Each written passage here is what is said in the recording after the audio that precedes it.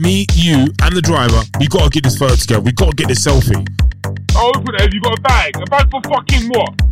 We fucking grocery shopping or something? We doubling up on these bags? I was like, wow, women are incredible. I've been out here every single weekend since I've been doing this, picking up people who have had amazing nights. Fuck off, mum, I'm sleeping. I'm staying here. Leave me alone.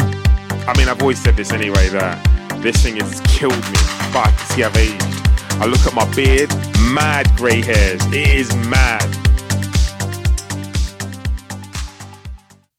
Hi Andrew, my journey is available for pre-order via my website, andrewmensahjr.com. That's ANDREWMENSAHJR.com. And for more content, follow me on IG and Twitter at andrewmensahjr. That's ANDREWMENSAHJR.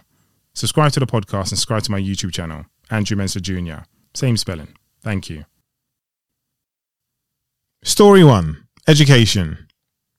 I thought I'd seen it all working in schools, but working in a secondary school really opened my eyes as to the wider problems in education and society.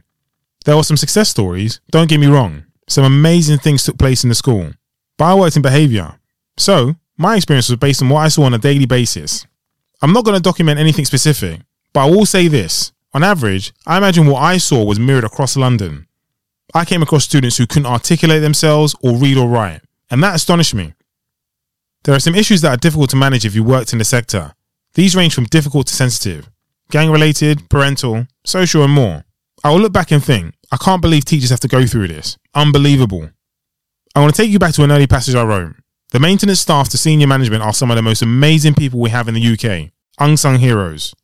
I love the education sector. We need to look after our teachers. I'm going to take you on what will be our first ride and journey of the book, with a teacher and a governor of a school. Unfortunately, I can't remember her name, but we got to name her, right? Sandra? Sandra it is. I picked up Sandra by Imperial College, off Exhibition Road. The journey was to Twickenham or Roehampton. It was about 8 p.m. on a weeknight, a school night, to put it right. When Sandra got in the car, she seemed tired, and rightly so. Teachers work long hours. We exchanged pleasantries and began to ask each other how our days were. She explained she was a teacher, and I informed her of my background. We began to discuss the difficulty for teachers in 2018. The mollycoddling, the nanny state, the snowflakes, the bureaucracy. Things that make teaching extremely difficult and prevent teachers from actually teaching.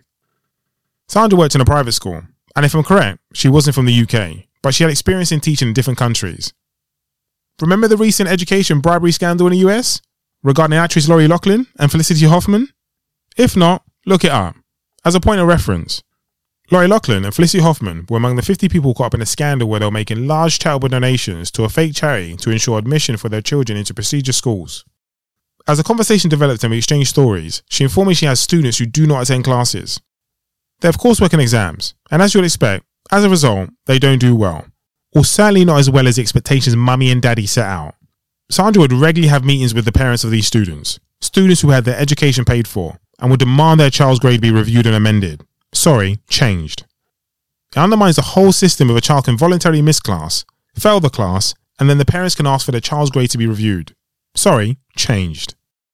Sandra felt her passion to teach and educate students had been compromised, limited, not by the environment, but by the system.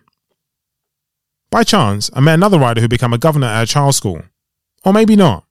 I was given a lift to pick up her children, from school, at an after-schools club, and we just found ourselves involved in a conversation about her children and the importance of being a parent, or guardian to her children and the wider community. She felt fortunate to be able to provide her children with wholesome and nutritious meals, clothing, and the chance to experience different things, activities, holidays, and things of this nature.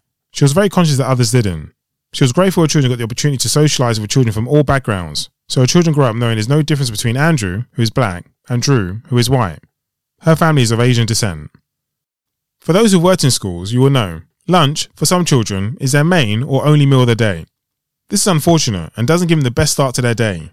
It provides a distraction, and as we know, various campaigns have made us aware that school meals are not as nutritious as they could be. So, when the opportunity presented itself to become a governor, she jumped at the chance to be more actively involved in her children's lives, and hopefully contribute to the health of other families. She passionately led her campaign on health and well-being, the advantages and the inequalities many of us fail to see, speaking to the many things I raised, and how a good staple diet will positively impact the school, wider issues, and the community. After 12 months working in mainstream education, I was done. I was doing a good job, and the school made efforts to re-employ me 6 months later, but for the first time ever, I felt powerless. I was influencing students, but I felt it just wasn't enough. And to be clear, I think we had a good senior management, but I felt the system was broken. I no longer had the means to support the students. It was affecting my mood and my personal life. I had a good relationship with students, but in periods towards the end of my time there, I noticed a difference in the way I spoke to them. I remember when I decided I was going to leave, I had spoken with a science teacher who convinced me to travel again.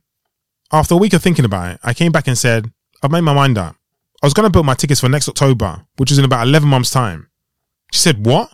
Anything can happen between now and then. Book it now and go. I'm forever grateful to her, because that night I went home and booked a trip to Central America for 2 months.